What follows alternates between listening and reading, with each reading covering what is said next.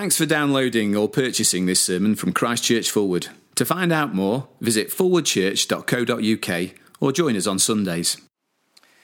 But we ought always to thank God for you, brothers loved by the Lord, because from the beginning God chose you to be saved through the sanctifying work of the Spirit and through belief in the truth.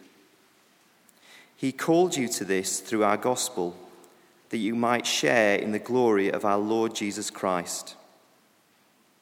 So then, brothers, stand firm and hold to the teachings we passed on to you, whether by word of mouth or by letter. May our Lord Jesus Christ himself and God our Father, who loved us and by his grace gave us eternal encouragement and good hope, encourage your hearts and strengthen you in every good deed and word. David, thank you very much for reading. Do please keep that Bible passage open in front of you. We're looking through this little letter of 2 Thessalonians as we head into Easter, towards Easter. And I think you'll find it also helpful if you dig out this little handout that was tucked inside the bundle on the way in the blue one, just so you can see where we're going in the next few moments. And let me pray for us now. Christ will hold me fast. We thank you very much for that great truth. We pray that you would assure us and reassure us of that as we look at your word this morning, and help us to know how we also should respond in the light of the tempter that we've been singing of. In Jesus' name, amen. Well, these figures won't surprise you. Home Office figures from January this year tell us that violent crime in the UK is on the increase. Murder and manslaughter up 14%, robbery up 19%, sexual offences also up by a fifth. Public order offences went up 24% last year. I guess at times we feel as we walk around, perhaps late at night, the streets are not safe. But desperately, neither are our homes. Domestic abuse is increasing. And then in our homes, the misuse of computers is rife, including child pornography. That's increasing as well. All this is going on behind closed doors. It's what we saw last week, actually, in chapter 2, verse 7. If you were here, the secret power of lawlessness is at work in the world. That is, rebellion against God's law is running right through society, whether it's out there or in our homes. But lawlessness is not only expressed in the extreme and the obvious flagrant disregard of God's law. It is subtle and it is seductively appealing. Every time we watch the television, the power of advertising makes us want what we don't have. Suddenly, covetousness, the 10th of the 10 commandments, is grabbing us. We're jealous of those who have what we don't have. It's not just the influences from out there, it comes from in here as well. Every time I don't love others, I am lawless against God's law. God's law is about love. Remember, Jesus summarized the law. Love the Lord your God with all your heart, soul, mind and strength. Love your neighbor as yourself. And of course, all the time we consider God's law as restrictive. Well, not all the time, but regularly we do. The alternative seems so liberating, so attractive. Of course, that's how it is. Back in the Garden of Eden, Satan first tempted Eve by telling her that God wasn't out for her good. Satan said that following him would bring freedom. You see, disobeying God always appears to be deliciously attractive compared to following his law. And so every day, whether it's from out there or from in here, we find ourselves drawn towards paying no attention to God's law. Understand me, not a life of total anarchy, but a life that is at heart selfish and self-centered and self-first. A life that doesn't conform to God's law, taking us away from God. The secret power of lawlessness is at work in the world. And so, in our reading today, chapter 2, verse 15, we need to stand firm and hold on. Some of the most harrowing news footage I've ever seen was of the Boxing Day tsunami in 2004. You've probably seen it as well. seeing people holding on for dear life. It was so distressing to watch it. People holding on to something solid so that they wouldn't be swept away to their death. Well, look, we live in a world where there is a spiritual tsunami of lawlessness trying to sweep us away to our spiritual death. And there's one thing we need to hold on to stop us from being swept away. Verse 15, hold on to the teachings of the apostles. See there, so then, brothers and sisters, stand firm and hold on to the teachings we passed on to you, the teachings of the apostles. So the first point, if you're with me on the handout, read the word, stand firm and hold on.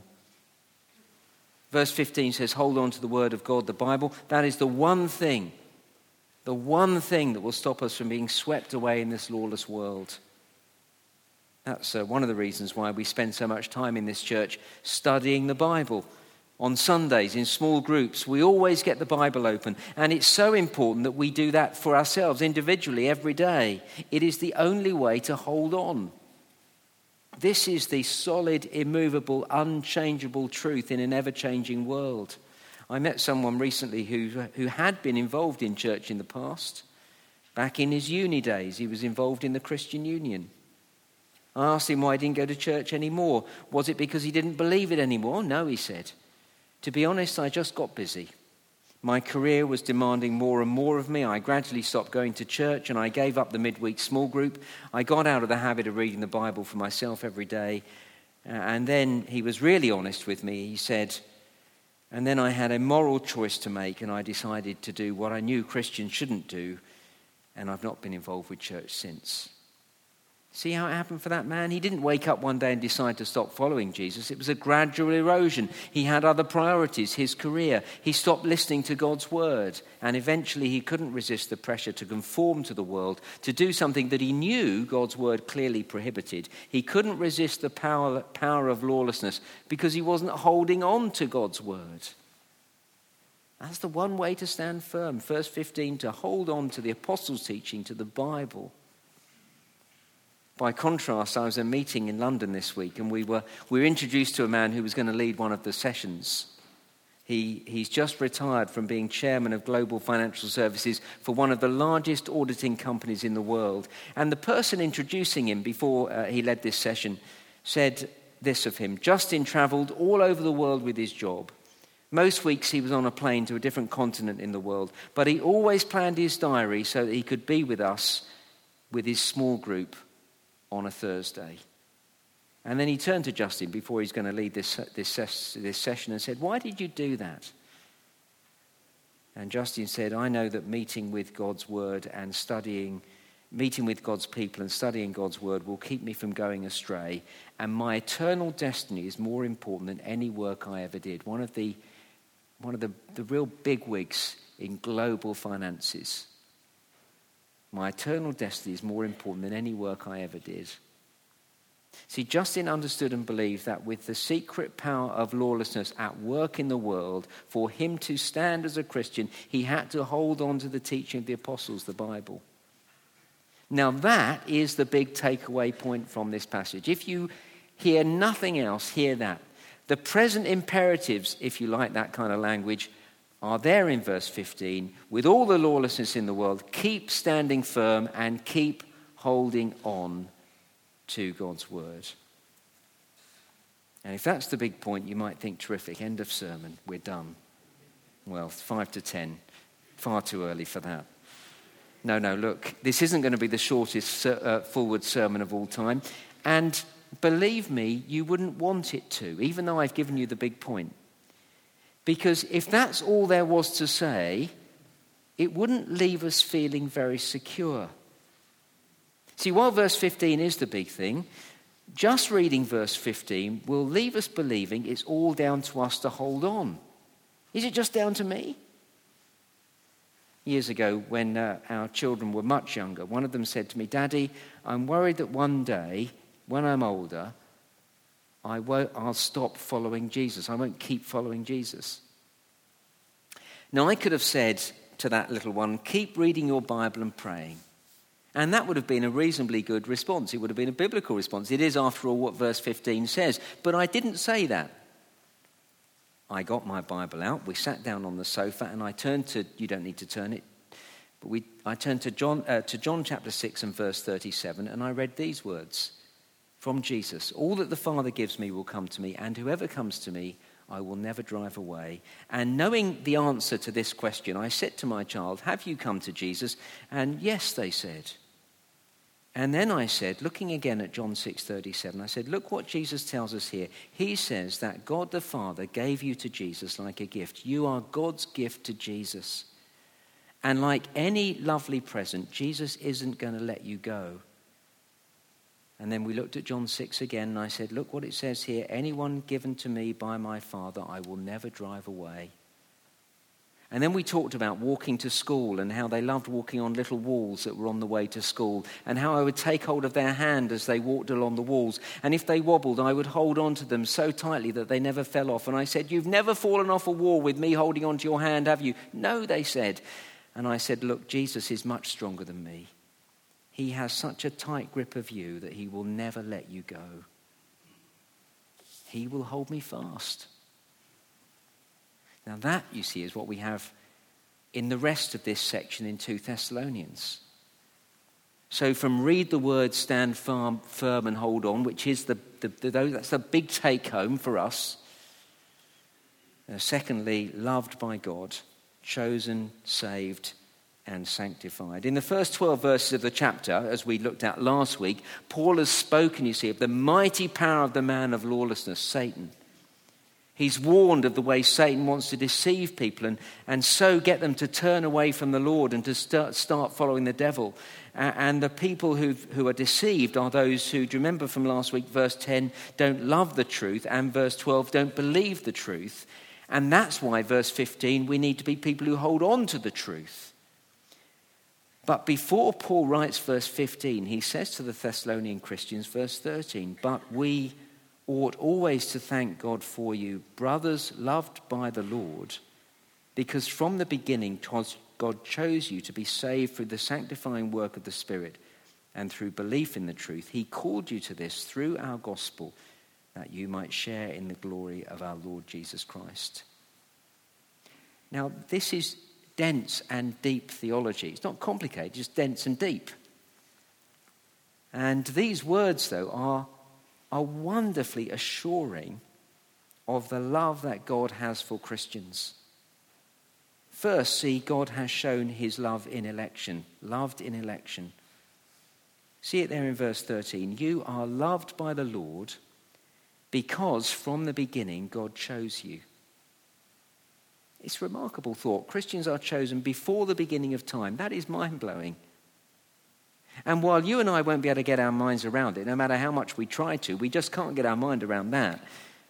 And while it might raise other questions, still this is deeply comforting. You were chosen before the beginning reassures us of God's love for us. Let me take you back to your school days and playtime, or when you're on the sports field. Remember those times when two people would be appointed as captains to choose the rest of the class, from the rest of the class, the people they wanted on their teams. Some of you would have been brilliant at sport and you'd have been chosen first by the captain. Others here, shall we say, we were sportingly challenged. And like me, you might well remember the agony of being the last one chosen. Only chosen because there was no one else left to choose. Look how wonderful this is, verse 13. God chose you before the beginning, before the creation of the world, as Paul puts it in Ephesians. God didn't choose you because he had to, because there was no one left to choose. He chose you from the beginning. And he didn't choose you because there was something good in you, because you were good at sport. He chose you before the world began, before you did anything, before you were created. That is wonderfully reassuring. Because if you were chosen to be on the team because you are good, that puts a huge pressure on you continuing to perform. What happens when you have a bad game? Will you be dropped? You weren't chosen because you were good, and you weren't chosen because there was no one else left to choose. You were chosen from the beginning because, verse 13, you are loved. Chosen in election, it's deeply reassuring. And second, chosen to be saved, verse 13. See, in contrast, this is in contrast to verse 10 that we looked at last week. Verse 10, those who are perishing. No, we've been chosen to be saved. We are not going to face the terrifying prospect that we saw in chapter 1, verse 9, being punished with everlasting destruction and shut out from the presence of the Lord for all eternity. That's not our eternal destiny. No, we've been chosen to be saved from that and saved for a wonderful future. A day that we saw back in chapter 1, verse 10, when we'll be glorified, when we'll be transformed to be like Jesus, when we'll be everything we should be. Loved in election, chosen to be saved, and then thirdly, saved through the sanctifying work of the Spirit. See, because we've been saved to be made like Jesus one day, that's what we saw back in chapter 1. So, chapter 2, verse 13, God chose you to be saved through the sanctifying work of the Spirit. One day we'll be like Jesus, glorified, holy, that is, sanctified, fully sanctified. And so we are to live differently now, to begin to be now what we will be then. And that is the work of the Holy Spirit in us. See, the Holy Spirit is given us to enable us to live holy lives, sanctified lives, holy and sanctified, same word. The Holy Spirit is given to make us more like Jesus. Wonderfully, God chooses us as we are, but he doesn't leave us as we are. John Newton, the man who was embroiled in the slave trade in the 18th century, who then became a Christian, John Newton said, I am not what I ought to be. I am not what I want to be. I am not what I hope to be in another world, but still I am not what I once used to be. And by the grace of God, I am what I am. Every real Christian knows the truth of this. I, Paul, am very aware that I am far from the person that I should be. And I look forward to that day in eternity when I will have been changed to be completely like Jesus. But while I still have a long way to go in becoming the person I should be, I can still testify to the sanctifying work of the Spirit in me. I can see the way he's changed me from who I used to be, changed my actions and my attitudes. What a relief that is. I don't know whether you ever do this. Sometimes I reflect on what I was when I was a 20-year-old before I was saved. And when I remember that, I then project the outcome of my life had I continued with my self-centered, hedonistic and materialistic goals that were driving me back then. I imagine how life would have panned out had I continued to be swept along by the power of lawlessness in the world. And honestly, it sends a shiver down my spine. I can imagine the carnage of broken relationships and the hurt that I'd have caused. I know I've not been perfect since becoming a Christian, but had the Holy Spirit not done his sanctifying work in me, my life would have resulted in relational havoc. It's a wonderful thing that God loves me so much to change me. See, I'm loved in election, I'm chosen to be saved, I'm saved through the sanctifying work of the Spirit. And fourth, all this is through belief in the truth. Yes, we're chosen before the creation of the world, but God's saving us and his sanctifying work comes about, end of verse 13, through belief in the truth. And verse 14, he called you to this through our gospel, that you might share in the glory of our Lord Jesus Christ. Now, we've been considering some mind-stretching theology for the last few moments. I hope I haven't lost you. I hope this hasn't sort of got you all kind of confused. But one of the things I love about this particular Bible passage as I've been studying it this week is what I might call the biblical balance in Paul's words. Just to flip over the page on the handout if you're still with me, and I'll show you three ways this happens. Firstly, there's harmony between word and spirit. See, sometimes people drive a wedge between the Word of God and the Holy Spirit. So I've heard some people rather pejoratively describe Christ Church Forward as a word church, while they are part of a Holy Spirit church. Unhelpfully, they drive a wedge between word and spirit. But here, you see, the sanctifying work of the Spirit comes, end of verse 13, through belief in the truth. Well, of course it does. Because Jesus called the Holy Spirit the Spirit of truth. And the Holy Spirit is the author of the truth, the Bible. It was the Holy Spirit, he himself, who inspired the Bible writers, who carried them along. So his sanctifying work is completely tied up with his word of truth, the Bible. As I'm reading these words, I'm reading the words of the Spirit. God, the Holy Spirit, speaks to me through the word. And he uses his dynamic and life-changing word to bring about sanctification in me, to make me more like Jesus. See, there's great harmony between word and spirit here in these verses. There's harmony between election and proclamation. We've seen in these verses how Christians are chosen before the creation of the world. And that leaves some people saying, what's the point of evangelism then? But the Bible never asks that, because, verse 14, God calls us through the gospel. See the balance? See the harmony? Wonderfully, I was chosen before the beginning, before the world began. But I was saved from the power of lawlessness when my brother told me the gospel, when he proclaimed the gospel to me, and I believed the truth.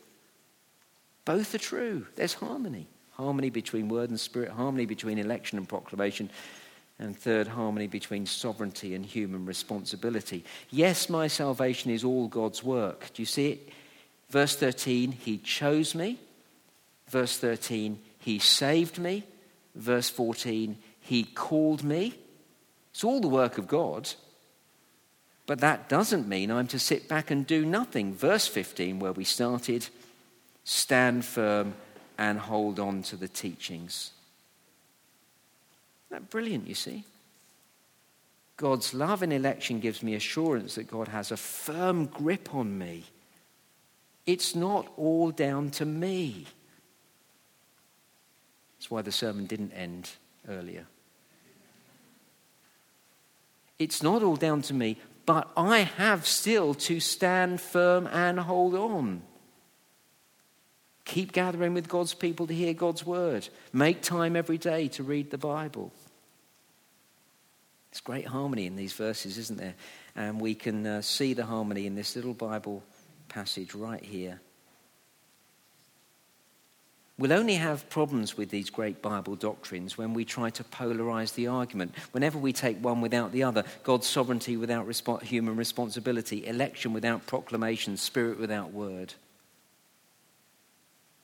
So what have we seen so far? Read the word, stand firm and hold on. Loved by God, chosen, saved and sanctified. Lastly, and far more briefly, and we really nearly are there now, pray eternally, encouraged and strengthened in everything.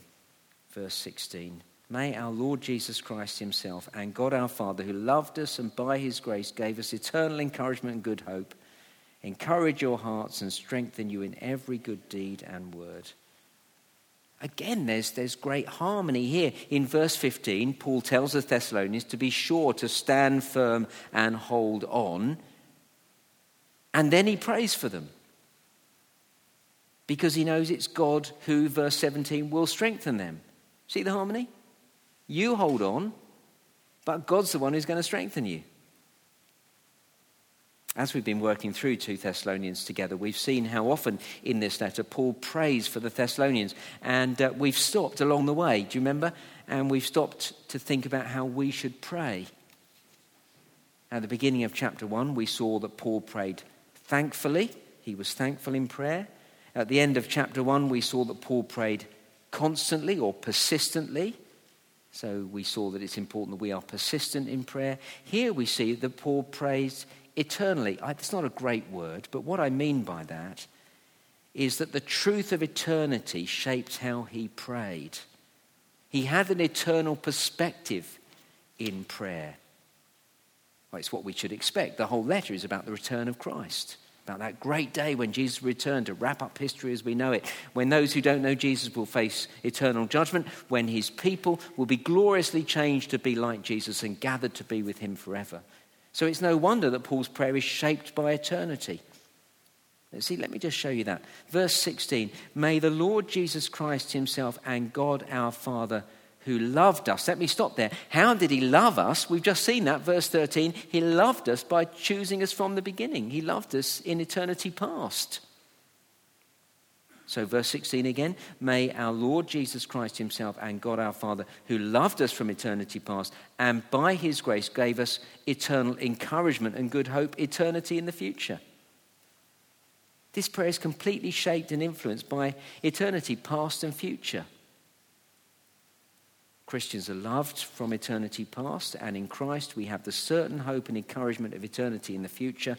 So we pray in the light of eternity that God would, verse 17, encourage our hearts and strengthen us in every good deed and word. Eternity should change how we live in the present. Strikingly, verse 17 is not a prayer for hardships to go away. Now remember, the Thessalonians were being persecuted for being Christians. Yet this is not a prayer for troubles to be taken away, but for us to be encouraged and strengthened in every good deed and word. To be encouraged and strengthened to live as we should in everything we do. Every good deed and word, that's everything we do. That's the whole of the Christian life, the whole of life. For us to keep living as Christians in what we do and what we say until we are finally with Jesus in eternity. People are very kind to me. They often ask me how I am, how I'm doing. I'm so grateful for people being so thoughtful. And then they often ask me how my children are. And wonderfully, at the moment, I'm able to say all 3 of our children are following Jesus. It's brilliant. And I say a little bit about that. And then I often say something like that. And after that, everything is detail. See, that's the big thing. Are we following Jesus? Will we be with him in eternity? After that, everything's detail. The question is that how we pray? Does that shape our praying? Does eternity shape our praying for others and for ourselves? Is the big thing we pray for unbelievers that they would be saved? Is the main thing we pray for Christians and for ourselves that we would keep going as Christians and be encouraged and strengthened to live our whole lives for Christ? Or is our focus in our prayers our career, our relationships, our financial security, our real estate, our leisure time, our good health or sport or holidays or hobbies or whatever? The secret power of lawlessness is at work in the world. All the time the evil one is trying to take us away from following God's law.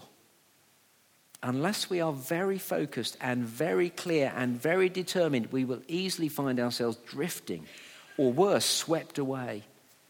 We'll find ourselves giving up meeting with God's people, not reading God's word. And then it is very easy to let go of the one thing in this world that is unchanging, the one thing that can keep us safe in the torrent of lawlessness. So then, verse 15, stand firm and hold on to the teachings of the apostles, the Bible. That's the only thing you need to remember. Well, along with everything else I said in the passage. Let's pray.